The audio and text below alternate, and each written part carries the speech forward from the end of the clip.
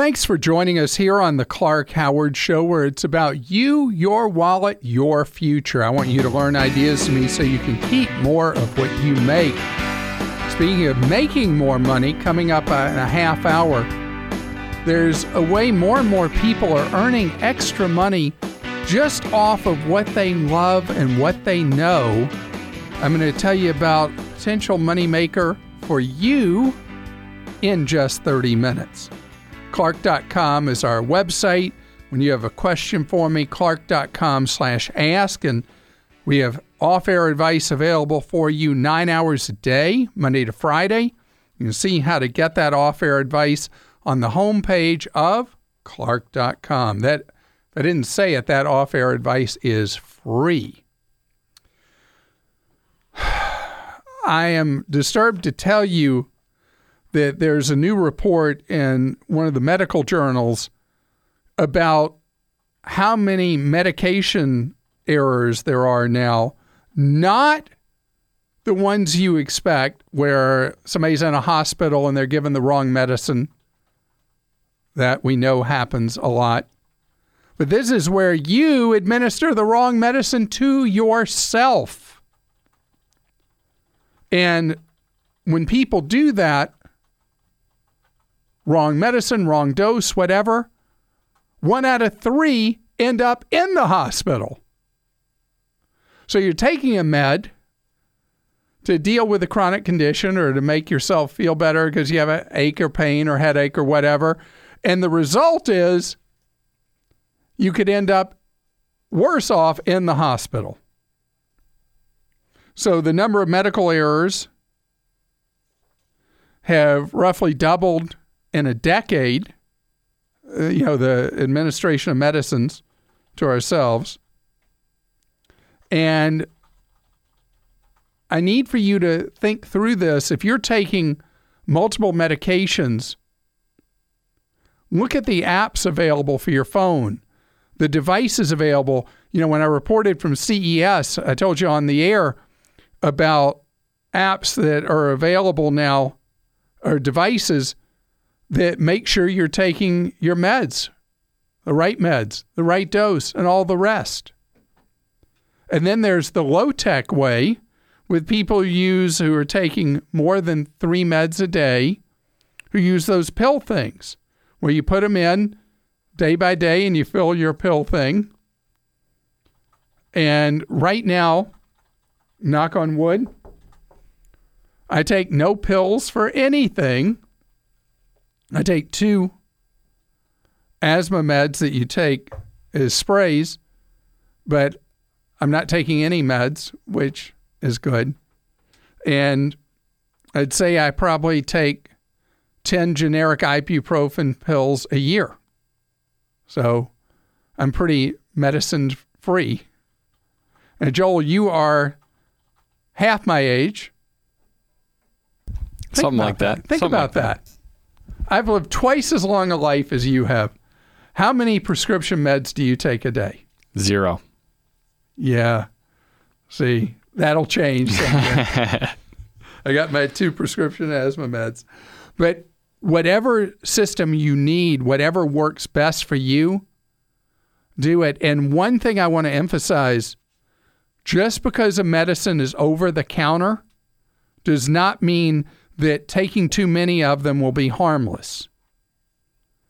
You may or may not be aware that acetaminophen, if you take too much of it, can cause severe and potentially irreversible harm to vital organs. So please be aware of this and be careful and be safe. Mark is with us on the Clark Howard Show. And Mark, you want to talk about your kids. Yeah. What's going on with your kids? How old are your kids? I got twin 18-year-olds heading off to college here in about a month. And, looking at... What's it like getting it all done at once? Well, we have one more, so... Oh, okay. Got a 12-year-old coming behind them, so we got one more coming.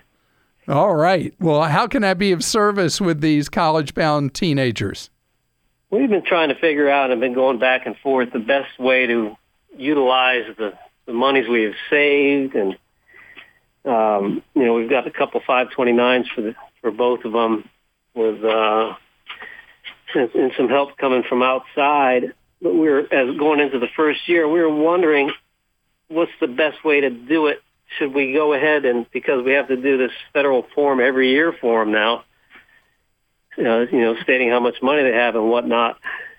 Is it better to go ahead and wipe out as much of the 529 so it's not there next year, or it's at least lower next year when we have to fill out their FAFSAs forms? Yeah. So this is, if you've been looking around and you've been looking for the right answer to this and you haven't seen it, it's because there's not one.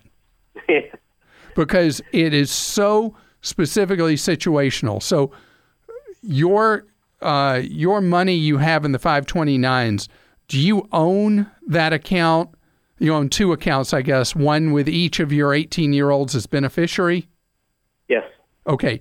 So as far as how that's computed as part of the FAFSA, you are expected, that doesn't hurt you a lot for financial aid at all, because you're only expected to use a very small percent of your assets for your kids' college. On the other hand, if the 529s were owned by the kids, then in a lot of financial aid formulas, it would be very heavily penalizing them for eligibility. They do own them. I'm sorry. So each kid owns the 529. Yes. Because normally the way they work is you're the owner and the child's the beneficiary. How certain are you that the kids own them? Now that you say it, I could tell you both their name and my name's on the report I get. I don't know whose name's on top and whose name's on the bottom. Right. So that you want to look at, because normally the way there's only one owner and one designated beneficiary.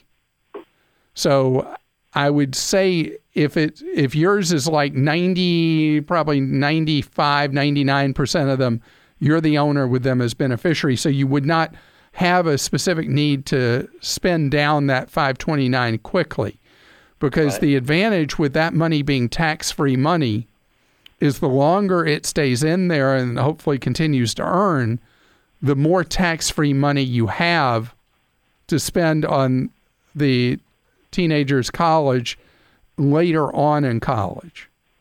Right. And as far as financial aid, it doesn't cause a great deal of harm. Right.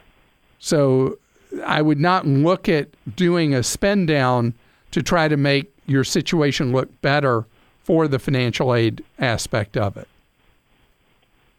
Well, the way I've looked at it and read it, for the financial aid, they say it's a smaller percentage they look at the parents' situation? Exactly. So if a kid has a lot of assets, if either of the twins have a lot of assets in their own names, like brokerage accounts or custodial accounts that were set up for them at a bank or credit union or whatever, that money very heavily counts on financial aid, and it would be wise to spend any money that is in their names or in a custodial of theirs first in order to improve their picture for financial assistance later. Okay. You got time for one small question after that? Sure. Grandma wants to donate, over 10 but less than 20,000 per year. What is the best way to take that money and apply it to them? Is it for her to write us a check and us pay to the college, or to pay directly? Really that doesn't matter. Usually what a grandparent will do is they will pay the college directly for the expenses. And historically, grandparents have done that in families where family dynamics are different in every family. But a lot of times they'll do it because they're worried that the money might not make it to the college given to their adult kids that are paying, where they're paying for the grandkids. So it really, as long as it's less than $14,000 a year, it doesn't matter. Yeah, $13,999. Yeah, because for up to $14,000, no, I'm saying giving the money to you. If paid directly to a college, as I understand it, that doesn't even figure into gift tax. Okay. So these are good problems to have that you're describing to me. just want to make sure we're not doing something to harm, because, one of them's a private college, and they go pretty in deep into your finances. Sure. And by the way, each private college can come up with their own methods of determining what they feel is need for your kids. So it's not like just because you do the FAFSA that every school will then treat your 18-year-old's picture of financial need the same. Each can do it in their own way. Javier is with us on the Clark Howard Show. Hello, Javier. Oh, hi, Clark. Thank you for taking my call. Appreciate it. I'm glad to be here with you. You have a situation that I have experienced in my own life. Oh, okay. What's going on? So my dad has been trying to take out some additional credit and loans, and he's kind of struggling with his short-term memory. So sometimes he'll do it, and then I think he goes back and tries to find a good deal again. And at this point, he doesn't really need to do any of that. His finances are kind of taken care of, and we have him on a budget. But he still is trying to do this on his own. And I think he's not making very good decisions. This is so hard. My late mother, we went through progressive dementia with her, and we had to more and more restrict how she handled finances till she couldn't handle hers at all anymore. And it is a very uncomfortable conversation. How many siblings do you have? I have two other brothers, and one of them actually has the financial power of attorney at this point. Okay, so you're already taking those right steps. Does your dad have a checkbook anymore? Yeah, he does. All right, so I would suggest that you as siblings get together, and then either one of you, or better, all of you, if it's practical to do so, sit down with your dad and explain to him that he's just not going to be able to carry a checkbook anymore, or use one. Yeah, he's a little stubborn, so that seems a little difficult. I know you want to meet stubborn. If you had met my mom while she was alive, you could really meet stubborn. And we had to do it simply by force of will. That your dad trusts the three of you, doesn't he? Yes, I believe he does. At least 2 out of 3. All right. In baseball, that would be a good batting average. So if there's a level of trust, I think that particularly the two that he really trusts need to just lay it out to him. And they may need to do so again and again if there's some short-term memory loss. And it doesn't get easier from here. I just want to tell you honestly, Javier, having experienced it for my mom's dementia period was 16 years from diagnosis to continually progressive or regressive, whatever you call that, dementia. And we had to have uncomfortable conversations with her a number of times over the years. Okay. And so this is not a single conversation. One thing we did as kids, there are 4 of us, is we had conference calls among us routinely, not like every week, but whenever something would come up that one of us would notice, it was like a red alert kind of thing, or a yellow alert that we saw, ooh, mom did this or mom did that, or I'm worried about mom doing this other thing. One day our mom got in her car when she still had one and ended up lost, not having any idea where she was trying to go or where she'd gone from. And that was when we had to take her car from her. And so it's all different kinds of things that you'll have to deal with as siblings. And I think with this, you don't want to end up in a position where you got to go get a court action against your own dad to take away freedom from him. You want to do it as much as you can as a family unit, communicating, and you won't be perfect at it, but communicating what changes in his freedoms you'll need to make. Chris joins us on the Clark Howard Show. Hello, Chris. How are you? Yes, hi, I'm great. How about you, Clark? Great, thank you. You have been hearing a pitch about how there's an esoteric, special kind of whole life insurance policy that is magical and can make you rich. Right, pretty much. And did you hear this pitch from a salesperson or on the internet or from an ad, or what's the story, how you found your way to it? Well, actually, he is a certified financial planner, claims to be a fiduciary, and has a CPA firm that did my taxes. And that's where I heard about it. So I am unalterably opposed to using life insurance as an investment. Okay. Because the expenses involved in it, in a life insurance policy, are so gigantic that it is an extremely inefficient way to save money. And it's pitched a lot as a way for you to do tax-free investing or tax-advantaged investing. Was that how it was explained to you? Basically, what they say is that you pay for the premium, but then you pay extra, which they word that money as paid-up additions, and apparently it builds dividends, and then you can actually pull money back out of the account to use as a tax-free loan. Right. That's the standard pitch I've heard through the years. I'm surprised that this individual is a fiduciary. Maybe this individual is, but that is not mainstream advice. And I would encourage you to really be cautious before you get involved in using life insurance as a supposed way for you to do extra great tax-free investing. Thanks so much for joining us here on the Clark Howard Show, where it's about your empowerment with knowledge so that you can keep more of what you make. Clark.com is our main web address. ClarkDeals.com is where you go to find the latest, greatest bargains to help you stretch every dollar. So I talk a lot about how to take the money you make and make it work for you. What if you could make more money? So I've got something that is a fast-growing opportunity that enterprising people are taking advantage of knowledge you have, experience, or just having lived in one place a long time, special skill you have, whatever. And there's an opportunity for you through the most unusual place, Airbnb.com.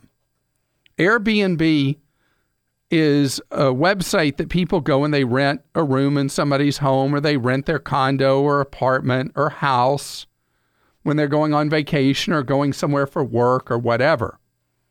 But the people at Airbnb, trying to be more all-encompassing, came up with an idea that has absolutely exploded in popularity. And it's where when you go on a trip, allowing you not just to stay in a local residence instead of an impersonal hotel, but to immerse yourself in local experiences. And I'm looking right now on Airbnb because what they call it is experiences. You go to airbnb.com/experiences, or at airbnb.com, you can just click on the experiences button. There are all kinds of things that are posted here all over the United States, all over the world. So go around and do a photography tour of a city and learn how to take better pictures. Do kite surfing. Have a tour of architecture of San Francisco. Go do all kinds of athletic activities, sports activities. And there are a zillion of these. And you can see them by area, so it's just where you're looking to stay. But the big thing is this is a money-making opportunity for you. If you have skills or knowledge or experience or are really personable and you got something that you can offer in the marketplace, you can make money. You set your own price. People review you just like they would on Yelp or TripAdvisor. And you're able to to earn some part-time money, or in some cases, a full-time living because of the skill area that you have. One of the most fascinating things about this is completely a libertarian kind of thing where you post your skills, people give you a try, people review you. And I know reviews are skewed very positively overall, but these are the highest cumulative reviews I think I've seen on the internet, with most every activity earning a full 5 stars. So the individuals doing this, it's like a culling of the herd. If somebody doesn't do a good job and they're getting bad reviews, they're going to fall out of this system. But the people that are doing a great job are getting great reviews. And there are all kinds of activities. I remember when my middle child played soccer and she was trying to make the team at her school, we were able, I'm trying to remember where we found it on the web, we were able to find a college soccer coach who earns extra money doing lessons for people. And my daughter learned so much from those lessons and made the team.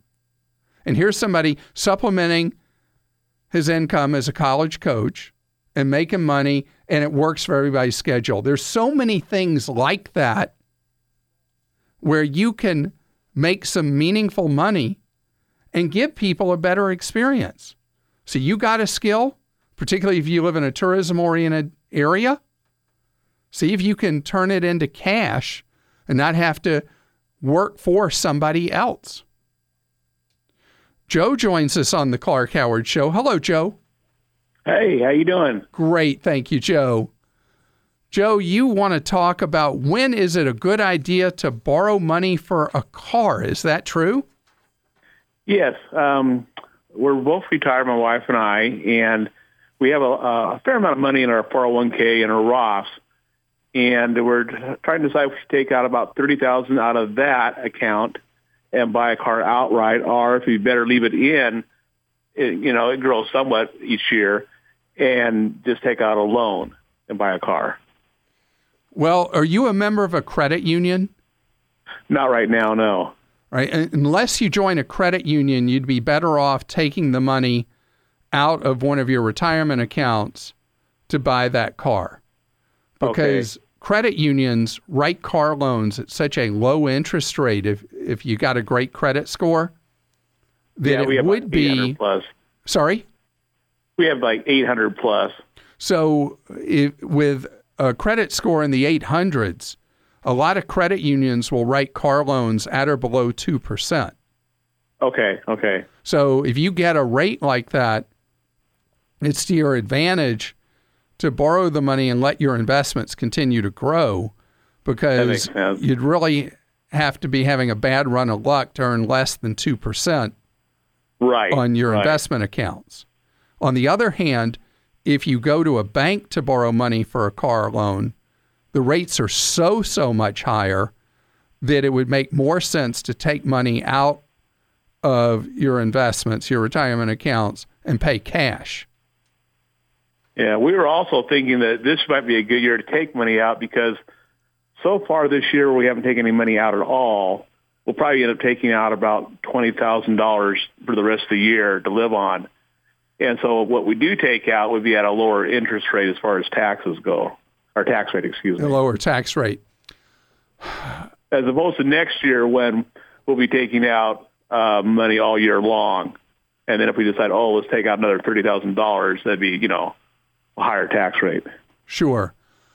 There is no automatic right answer. The advantage of having money in your investments is it gives you more flexibility with the money moving forward.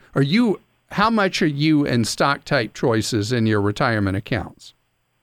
What do you mean? In stock mutual funds, stock index funds, is that? Well, it's I'm not exactly sure. About 60%, yeah. 60% stocks. So we've had quite a hefty run up in the stock market over the last 8 years. Mm-hmm. And so there's at some point we're going to have a correction. Value of your investments is going to go down some, and that's just the way it works in cycles. So Correct. There is an argument to be made that if you've had a nice run up with your investments, you could take cash out and just pay cash for a car, and then you don't have the monthly car payment.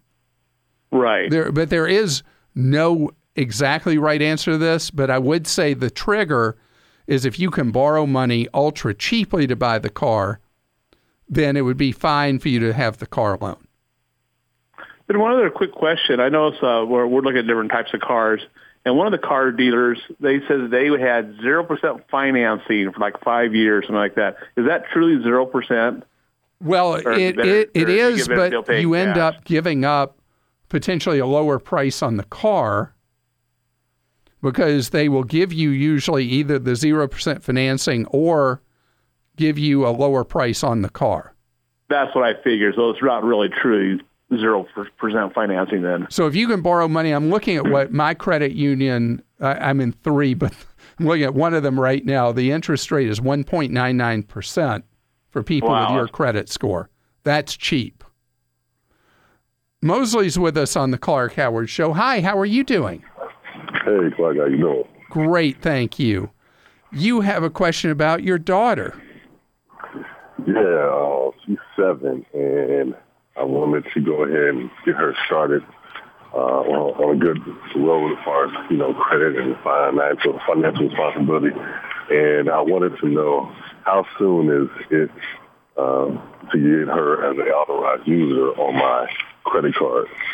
I'm fascinated by your question because I had this question last month from somebody who had a 5-year-old daughter that they were thinking of adding as an authorized user.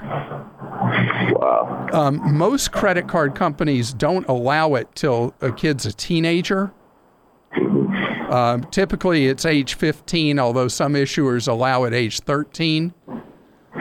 Because there's really no reason. They don't want to be in a position where, let's say you actually have given a 5-year-old a credit card and they go crazy spending money and you're mad at the credit card company. And that's why they try to wait till a kid's got more age on them. I got you. But I would say based on the maturity of your 7-year-old daughter, when she hits teenage years, if she's really, really seeming responsible, you could go a step beyond just adding her at that time as an authorized user and give her the card. Some issuers now on a minor child's card will allow you to set a alternative credit limit much lower than yours, where you might be able to make the credit limit $100 or something like that, where a kid learns almost like with training wheels how to handle a credit card. So that would be her own card, correct? It would be an additional card on your account. I got you. So, but what most parents do is their child never even knows that they've been added as an authorized user, but the purpose of it is to give them the ability to build up a credit identity so that when it does come a time that they're applying for credit on their own, they've got all this time as an authorized user. I should mention one thing, though, Mosley, that I forgot to mention, and that is that some issuers do not report authorized users to the credit bureaus. Others do. So with one of your, whatever card you would decide in a few years you want to add your daughter to, you need to ask the issuer, do they report authorized user status to the credit bureaus or not? Because if they don't report it, it doesn't do anything for her as far as establishing a credit identity. But you are really thinking ahead. Stacy's with us on the Clark Howard Show. Hello, Stacy. Hi, Clark. How are you? I'm good, thanks. How are you? Good. You have a question about paperwork and rental properties. Yes, we have 6 rentals. Congratulations. Well, 5 of them came with when I got married with my husband, and then we turned my house into a rental. So, successful on most of them. but we've had them for 20-some years, and so you can imagine the paperwork starts to pile up. Sure. And just kind of, because my husband's the type of person that likes to keep everything. The problem if you keep everything on a multi-decade rental property is when the time comes that it becomes a triggering tax event like selling a property, you can't find the forest for the trees. Right. So for the key records you want paperwork of the original basis, and then you want paperwork on things that adjust the basis. So if you had to renovate the kitchen or replace a major component, you keep the paperwork of that. But as the years move on, older paperwork just of what utility payments were or anything like that, those things can be discarded. So as you're looking forward, looking far back with a 20-year-old property, there should be almost no paperwork you've kept that's over the last going back the first 15 years. Okay, so like garbage payments, etc. I don't even need to keep those. Don't need to keep them at all. Now, for more recent years, I would say for the last few tax years, you do want to be obsessive about details like your husband is. If the IRS ever challenged the way you're accounting for expenses on a rental property. But when you get past a 5-year window, the older records, other than those that affect basis, they can be thrown away. You don't need them. This episode is brought to you by Progressive Insurance. Hey, listeners, whether you love true crime or comedies, celebrity interviews, news, or even motivational speakers, you call the shots on what's in your podcast queue, right? And guess what? Now you can call the shots on your auto insurance, too. Enter the Name Your Price tool from Progressive. The Name Your Price tool puts you in charge of your auto insurance by working just the way it sounds. You tell Progressive how much you want to pay for car insurance. Then they'll show you a variety of coverages that fit within your budget, giving you options. Now, that's something you'll want to press play on. It's easy to start a quote, and you'll be able to choose the best option for you fast. It's just one of the many ways you can save with Progressive Insurance.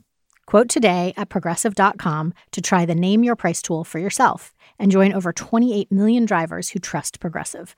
Progressive Casualty Insurance Company and Affiliates. Price and coverage match limited by state law. Leonard is with us on the Clark Howard Show. Hello, Leonard. Hi, Clark. Thanks for taking my call. Sure. I understand you want to ask a question about one of my girlfriends. Yeah, I was curious about the Wall Street Journal and whether you thought it was a good deal or not. I saw they have some incentives, and then they kind of go away after a period of time. I just didn't know if you thought that the incentives or even just paying the regular price is worth it for the Wall Street Journal paper. So I'll tell you my 3 girlfriends in print. They're the Wall Street Journal, the New York Times, and my absolute favorite, the Financial Times of London. Okay. And the value of reading these newspapers, it sounds so dated, but the depth of knowledge you get from those 3 is so wonderful. And I know there are people who look at everything in America through a political prism, but I'm talking about content in these 3 is so thorough. It gives you such a deep knowledge over time, not in a day or a week or a month, but such a level of knowledge about how the economy works, how business operates, how finance works, and I think it's invaluable. The Wall Street Journal is not as good of a newspaper as it used to be, but it's still a good newspaper. But for financial news, the Financial Times of London, in its coverage of the United States, their U.S. edition, is vastly superior to the Wall Street Journal. Okay. But I didn't even think about that. I read both of them every day. I read the Financial Times first. I read all day long. But I have, you're not supposed to have favorite children, but I do. I read the Financial Times first, then the Wall Street Journal, then the New York Times. Okay. Gotcha. Well, I appreciate it. Thank you for taking my call. Sure, and give it a try. And And how, are you interested in finance mostly, or just general business, or which? Probably just general. I like good opinion articles, and I kind of like keeping up on current topics. And then I'd say the Wall Street Journal would probably be where you'd start. It'd be graduating to go to the Financial Times, which don't get between me and my Financial Times. You're listening to The Clark Howard Show. I appreciate you tuning into The Clark Howard Show.